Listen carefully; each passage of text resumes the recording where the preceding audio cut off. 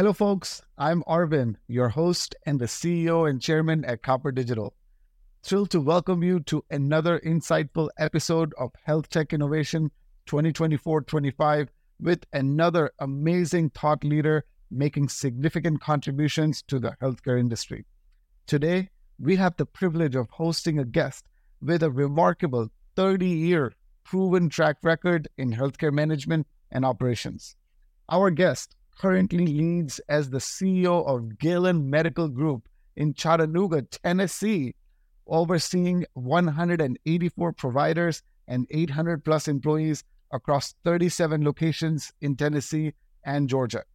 He played a pivotal role in driving Galen's growth, with net revenue soaring from $60 million to over $105 million in just 5 years. Join us as we explore his wealth of experience in healthcare management and innovation on Health Tech Innovation 2024-25. Charles Lathram. Welcome, Charles, to the podcast, and thank you for joining us. Thank you very much. Appreciate you having me on. Awesome. I've been really looking forward to this discussion, and what better way to start than your inspiring journey? So can you share more about your journey in healthcare management and operations, and from managing an ophthalmology practice at 21 to becoming the CEO of Galen Medical Group? What key milestones shaped your career? Truly, I have been very blessed that with each stop along my path, I have had a significantly positive role model and mentor along the way who have guided me, taught me, given me an opportunity. Starting off with the very first practice in ophthalmology, it was a family friend of ours, Joe and Barbara Zarzar in Birmingham, and he just let me come in and learn, gave me the opportunity to get experience, to try new things, to teach me. And then from that, I was just able to make other contacts and really and truly, each step along the way, have somebody that knew a lot more than I ever did and helped me and taught me and didn't have a problem guiding me along the path. So I think it's very important to always have those mentors and cherish those relationships. I love that. And, looking at many other successful people, I think that is something that is a consistent theme. And in fact, for me as well, whatever little I've achieved, I feel like I owe it to all the amazing people that I met along the way. I mean, without them, none of this was possible. And, you're so right. And this is such a great way to process and tell your story and, understand, what's going on around us. So this is very impressive. Thank you. Appreciate that. So Galen Medical Group has seen impressive growth under your leadership. We know that. Could you elaborate on the strategies and initiatives that contributed to this significant increase in the net revenue, right? As we talked about, from 60 million to 105 million in just 5 years. Tell me some of, those strategies and initiatives that you think helped. Well, honestly, the most important underlying factor is we're an independent group medical physicians. So, it's owned by the physicians. So that makes us very nimble. That makes us very non-bureaucratic. We can make decisions quickly. And I'm very lucky that the doctors really operate in a sense of why not rather than why. So, everything is about learning, and it's failure is not a word. It's just an opportunity to learn what didn't work in that instance, alter, adapt, change, and take advantage of the next opportunity. So even though we're a large organization, even though we do have governance processes that have to be followed, we're still very nimble. We don't report to a corporate entity states away or have to worry about shareholders. Our physicians get to make decisions based around what is best for our patients. And so they're willing to try, they're willing to adapt, they're willing to change, they're willing to course correct. So it really makes it easy. And then I'm surrounded by a team of people who are experts at what they do. I get to be the least intelligent person in the room and benefit from all of their expertise. And working together as a team, it just works. So we're able to try new things. COVID really actually worked well in terms of innovation for us. It gave us a chance to go out there and develop new ways to deliver care. That really was a pivotal point for us. We were fortunate enough too, we've got a high complexity CLIA lab inside our practice. And so we started rapid PCR COVID testing on March the 11th of 2020. So truly in the very early days, our lab was doing 24-hour turnaround with COVID testing. So then we got approached by outside industries and businesses and schools and asked if we could help test for their employees and students. That developed into school-based clinics, workplace clinics. We were able to partner with a local reference lab and develop a saliva-based PCR test. So we were able to do testing for our clients as far away as Washington State when they couldn't get tests locally. So our physicians really, their commitment to compassionate care allows us to be innovative, allows us to be creative, take chances, learn from our mistakes, course correct, do it right the next time. So all of those things really leads to organic growth.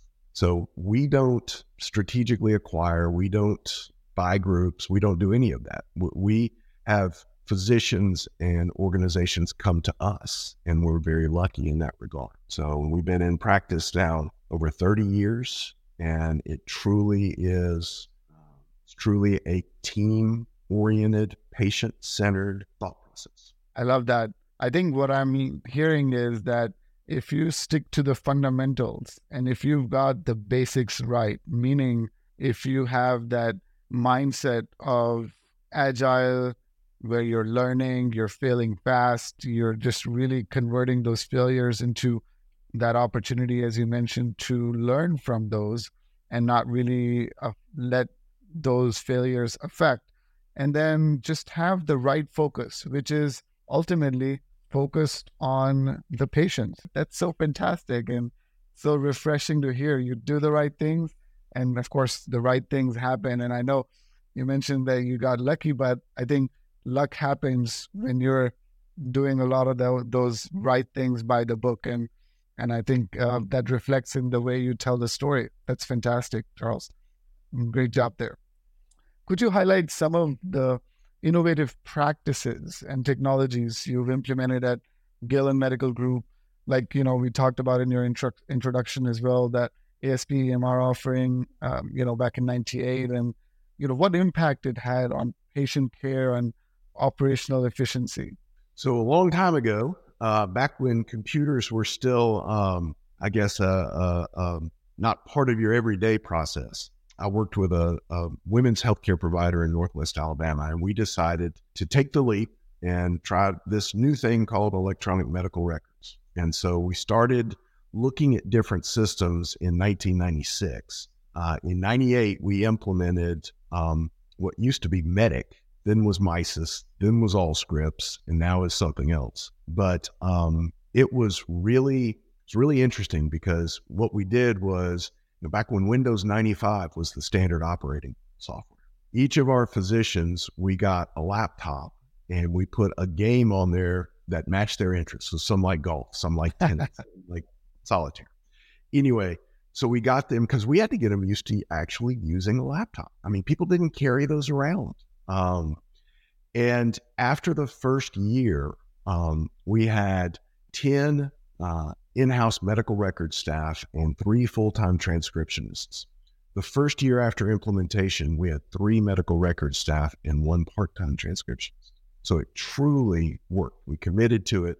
It worked. So other practices started contacting us and just asking for advice. How'd y'all do it? Did it work? What strategies? So we partnered with Medic at that time and said, well, why don't we come up with a way that people could tap into our EMR without having to buy servers and have all that stuff on site? And so what we did is we took our IBM risk box and hooked fractional T's to it, segmented the database, and started rolling it out in a cloud-based solution way back then. So it was really interesting. Got to learn a lot. Got to learn that there's no such thing as a silver bullet when it comes to EMR or implementation, that it is a lot easier to teach a computer how a doctor practices than a doctor how a computer practices. So I've seen it come a long way since then. I think that automation in certain circumstances is wonderful. It can't replace the human touch. And we talk and we preach all the time that what sets us apart from other industry disruptors, per se, is the relationship that we cultivate and cherish with our patient. And that relationship. And I think it's the empathy as well. Yep. And, do the right stuff for the right reasons. The why has to matter. And unfortunately now, healthcare is becoming more and more consumer oriented. So that means not only do we have to take care of that patient relationship, but we have to focus on the experience too. We have to make it convenient. We have to be accessible. We have to be approachable. We have to provide tools. So it has come a long way. Galen, we were able to partner with one of our payer partners actually to develop our My Galen app. And it was a focus around the patient experience. How do they communicate with us? We started actually right before COVID, and it helped us through COVID because it allowed us to not only do telehealth, but also distance care and communicate without having to, come face to face. So those type things, I think the early types of remote patient monitoring nowadays, it is what is going to set us apart. It's going to be what is required.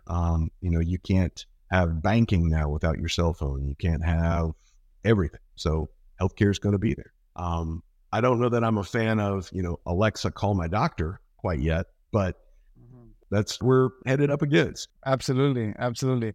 Or have a doctor virtual visit on your Apple Vision Pro. I think the whole spatial computing is at least looking like it could be a game changer, but you never know until we look back and say, okay, well, yeah, that was a game changer.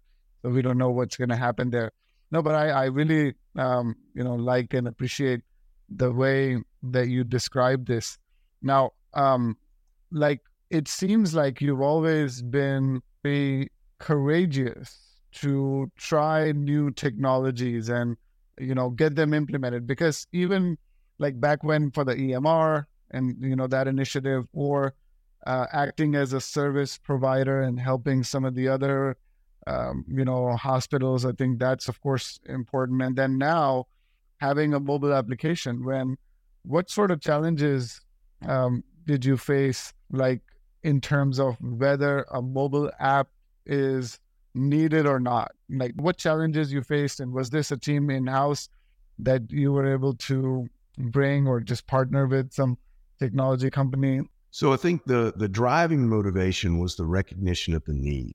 And the need was not only to be able to communicate with patients more efficiently and more effectively, but it's also realizing that, we struggle with a shortage of especially primary care providers. So how do we take our existing resource and maximize our ability to deliver that resource? This app was a good way to do that because it allowed easier communication between our clinicians and our patients. Again, I got fortunate because we found ourselves in the midst of the pandemic, so obviously a need greater than normal. We also found ourselves with a non-traditional partnership with one of our biggest payers. And I'm a big advocate of don't look at the insurance companies necessarily as your competitor or your adversary. Find ways that we can work together. It was inherently valuable to them to make their member experience more positive. And at the same time, if we could utilize that motivation and help our patient experience, we both won. So we work with a very small EMR vendor here at Galen. It's called PCIS. They're located in Utah, and they actually built the system for us over a decade ago. So not a large company, but they are very invested in their clients. They're very approachable, and they think outside the box too.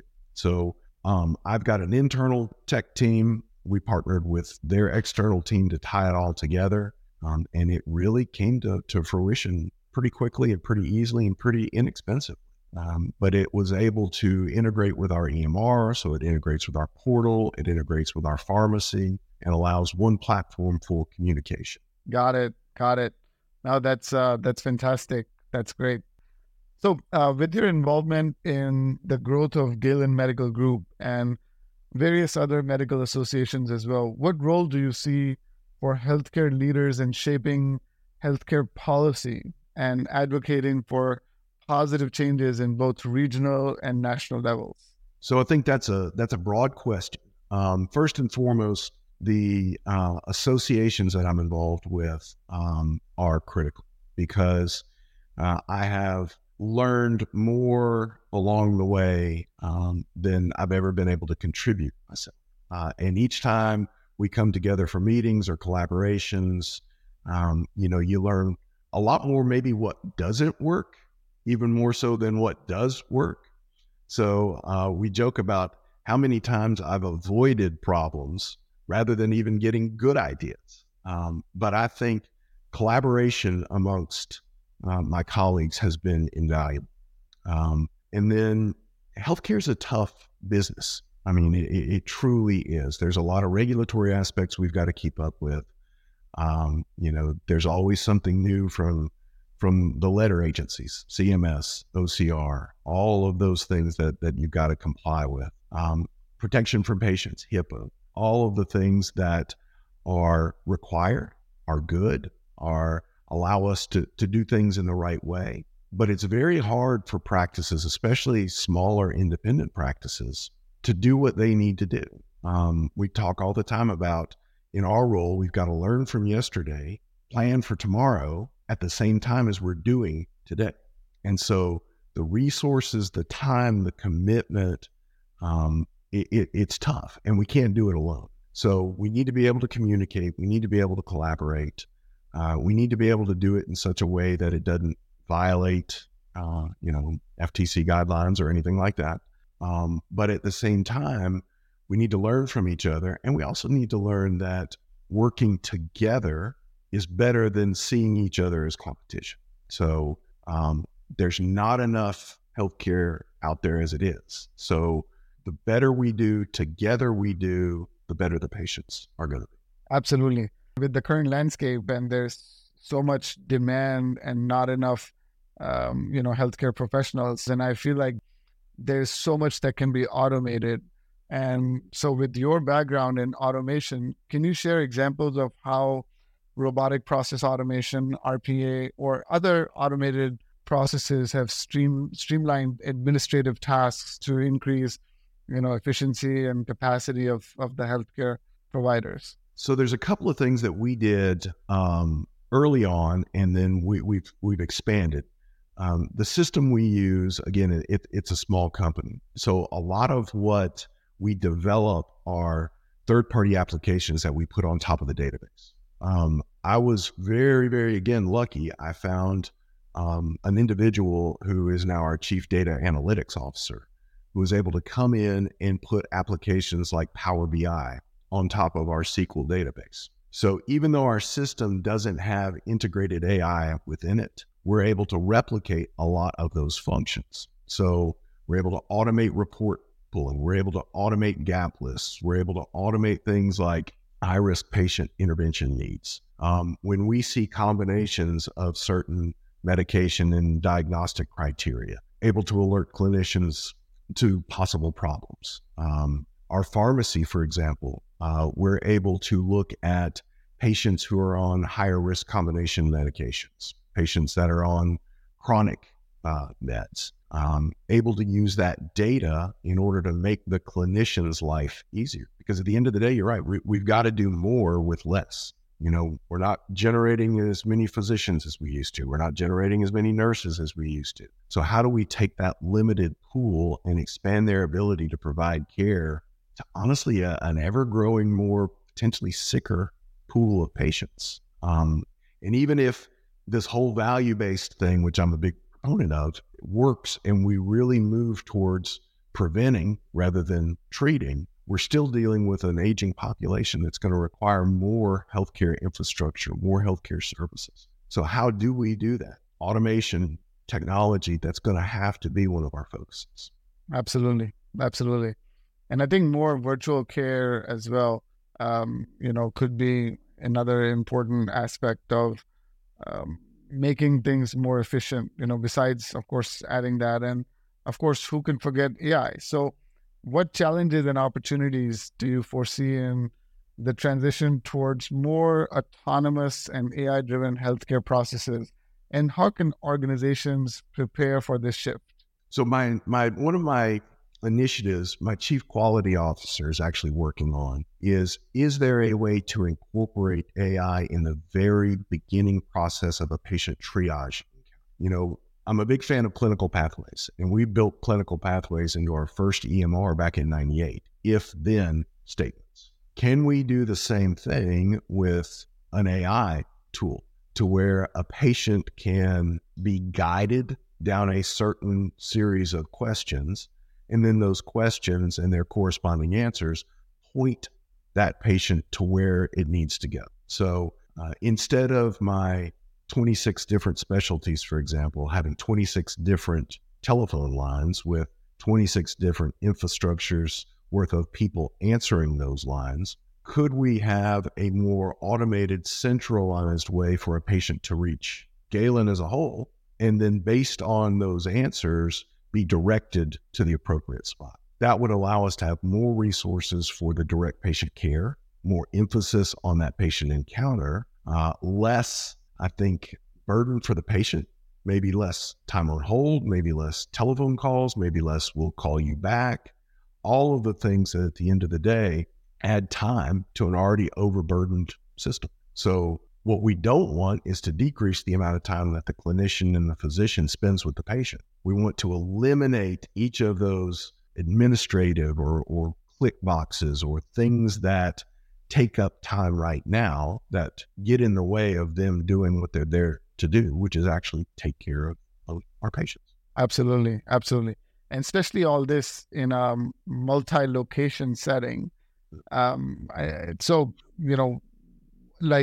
What key lessons have you learned from managing a large team in a multi-location healthcare setting? And how do you ensure a consistent standard of care across diverse sites? So we laugh all the time about one of our greatest strengths is physician autonomy. And one of our greatest liabilities is physician autonomy.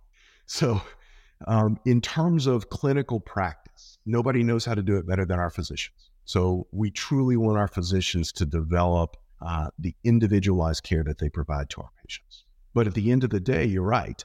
There has to be standards of care. We have committees. We have task force. We have pharmacy committees where we look at drug utilization. We look at dosing. We look at how do we use remote patient monitoring? How do we use things like diagnostic tools, clinical competencies? How do we make sure that each of our nurses, that blood pressure they take is actually accurate? How do we know that when we stick a patient that our phlebotomists are doing the best job possible? So our clinicians are really dedicated to that ongoing education, ongoing clinical competency and evaluation. They developed what's called a TIDE team: training, implementation, development, and evaluation.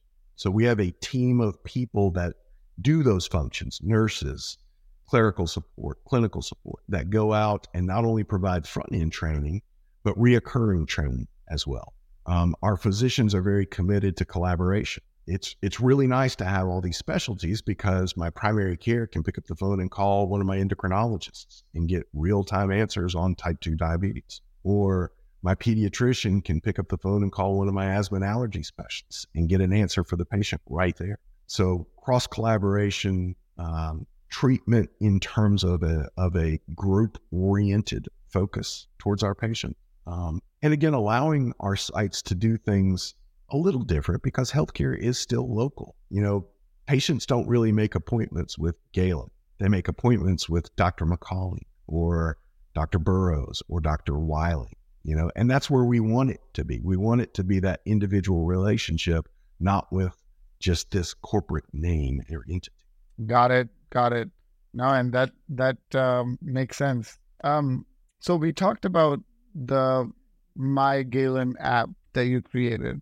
That's wonderful. And how has the adoption of mobile health applications impacted patient engagement? And what are some considerations that healthcare organizations should keep in mind when implementing such technologies? Like, would you call it overall, something that helped you increase that engagement? And if so, how did you measure that? So something as simple as communicating lab results. In the old days, we either used to have to mail those lab results or call the patient and leave a message and then call us back and they leave a message. But being able to deliver just that one subset of tasks to patients electronically truly freed up just a ton of resources. So something as simple as, hey, your CBC was normal. Let's get you back in for a recheck in 3 months. Being able to automate that. Now, there's still patients that still want us to pick up the phone, call. Great, we'll still do that. But if 80% of those type of communications can be facilitated utilizing electronic delivery, that's a game changer.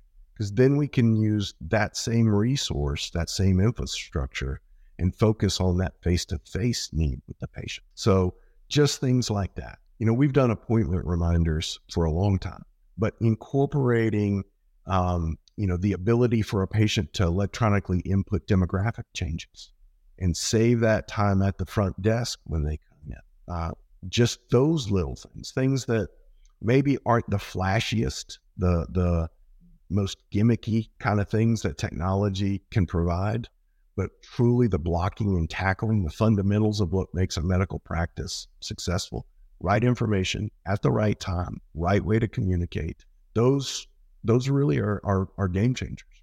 They're not perfect yet, but it has truly provided a way to free up not only the nursing staff, but the physicians themselves, and the physicians be able to communicate with that patient in between patients, at off times, down times, things like that.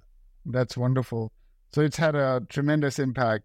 Technology has, mobile apps has, and, in patient engagement, improving the patient experience. So that's wonderful. But in your experience, how has the landscape of healthcare regulations evolved? What challenges do healthcare leaders face in staying compliant with the ever-changing regulations, including patient privacy and, against hacking and cyber security and threats, which are becoming more and more prominent after the pandemic as well? Well, we don't have to tell you, but we live in a world where every day, the ransomware is who's next. And it is an ever growing threat. It's funny because it used to be when I first started this, technology was, as long as you knew how to plug in a serial cable to your printer, you pretty much had an IT department, right? So, now it's you've got to have duo authentication. You've got to have biometrics. How do we develop a redundant infrastructure, co-location, things like that, things that never were an issue. But it's critical. It's important. It has really taken a shift. And the problem is, if you look at the healthcare reimbursement landscape, all of the things that we're having to do to increase the protection of our environment, it's not being reciprocated in insurance companies paying us more to be able to do that. So you've got to operate on leaner and leaner margins.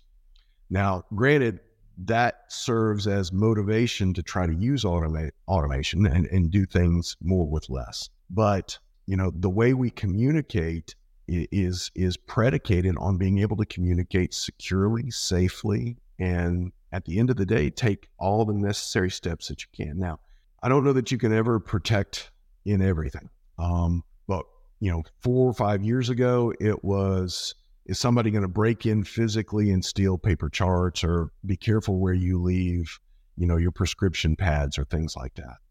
Nowadays, we have, actually, I have one person on our staff dedicated to trying to send phishing messages to our 800 members to do education on don't open these kinds of emails. So wow. Even physicians, it's, and so now it's, all right, every time I get an email with an attachment, I send it to my CIO and say, okay, is this you trying to catch me, or can I really open this attachment?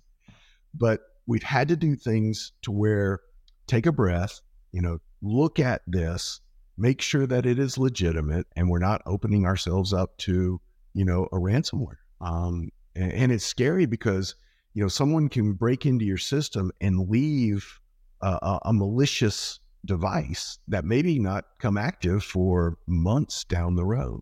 So it takes ever degree of vigilance. It takes an ever degree of planning and, truly investing in those knowledge sets that are outside of healthcare, but now are integral to healthcare.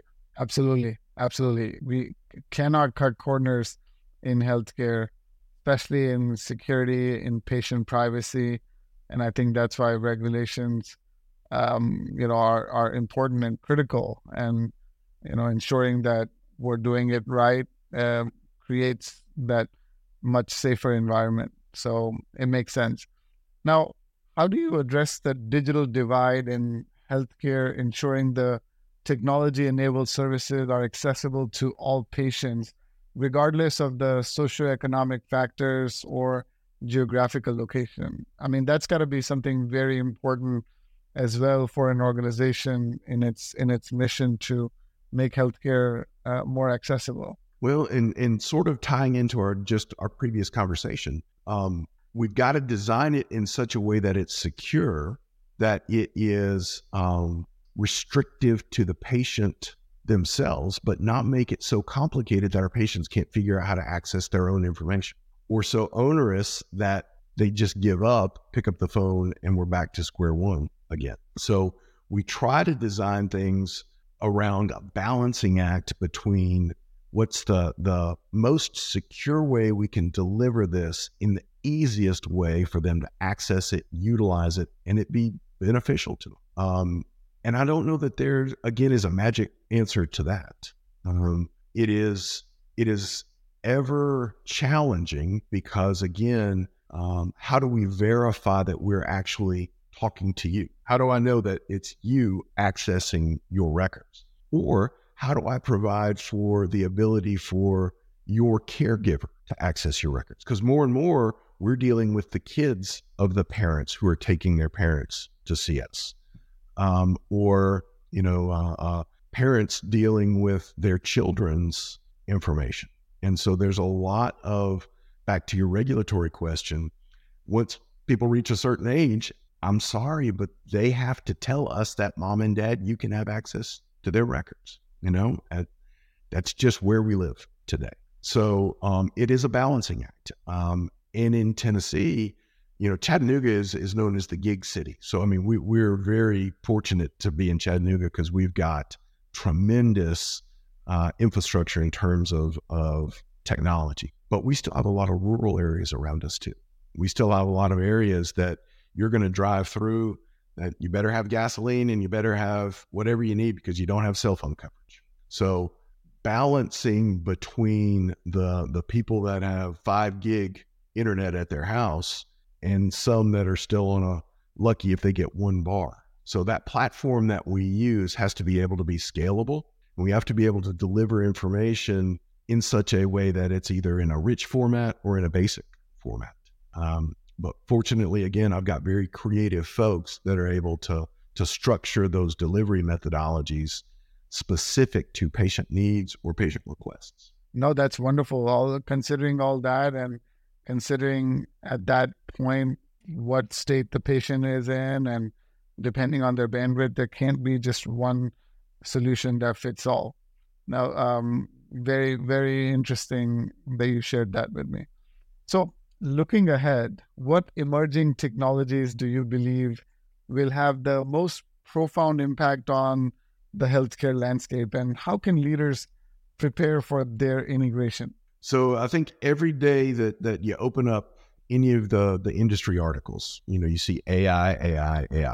And, I think there's no such thing as one AI. I mean, AI is this huge, broad term, and I'm eager to see where it goes. I'm also very scary that we might be opening a Pandora's box. When an AI platform can answer the ABME test, better than a human physician, we might be in trouble. There might be some Terminator days ahead of us. But I think if we are able to incorporate those tools around the premise of how do we utilize technology to enhance the delivery of services to our patients, how do I free my physicians up from anything that doesn't require MD behind the name to do, then that's where I'm going to start. And so maybe it's looking across our different specialties, looking at the pain points unique to the delivery of care, even down to the individual clinician level, and seeing what's available. I think the triage functions are going to be key. I think that's really where maybe that's something that we can see tangible benefit from to start with. Second to that is, can we incorporate technology to reduce avoidable errors? Are there things that we could put in place that maybe screen in the background that are medication contraindications or treatment concerns, or, hey, we're seeing these lab levels continue to increase, so maybe we need to intervene quicker. I think things like that would give flags or information in a push environment to our clinicians rather than having to rely on a pull type of environment. I think that's where it's going to be most beneficial to start with. And I think that's where we're going to get buy-in from the industry, because we're going to, again, back to our limited resource, how do we do more with less? And less, I mean that actual human clinician time. I've got to be able to expand that time frame. Awesome. Now, it's fantastic to learn about what are some things that you're looking forward to. And looks like, of course, AI is a game changer. And it's not just AI, but all the things that AI is going to affect, including genomics and the advancements in, the kind of medication, the personalized medication, and, of course, the, patient experience, starting from at the very beginning, triaging. And, that's an important use case where at Copper Digital, we've actually created an application for patient intake as well, just to play with it and play with how AI can be utilized. But of course, the customer service, there's just so much. But this has been really fantastic. And, as we wrap up this fascinating episode of Health Tech Innovation 2024-25, I'd like to extend our deepest gratitude to you for sharing your wealth of insights and experiences in healthcare and technology. Charles, your journey, commitment to innovation, and advocacy for positive relationships is truly inspiring. And I'd like to thank our listeners. Thank you for joining us on this insightful exploration of the future of health tech. If you found today's discussion as compelling as we did, don't forget to subscribe for more engaging conversations with industry leaders. And remember, the pulse of innovation beats within all of us. Until next time, stay curious, stay connected, and stay tuned for more groundbreaking conversations on Health Tech Innovation 2024-25. Bye-bye. Thank you.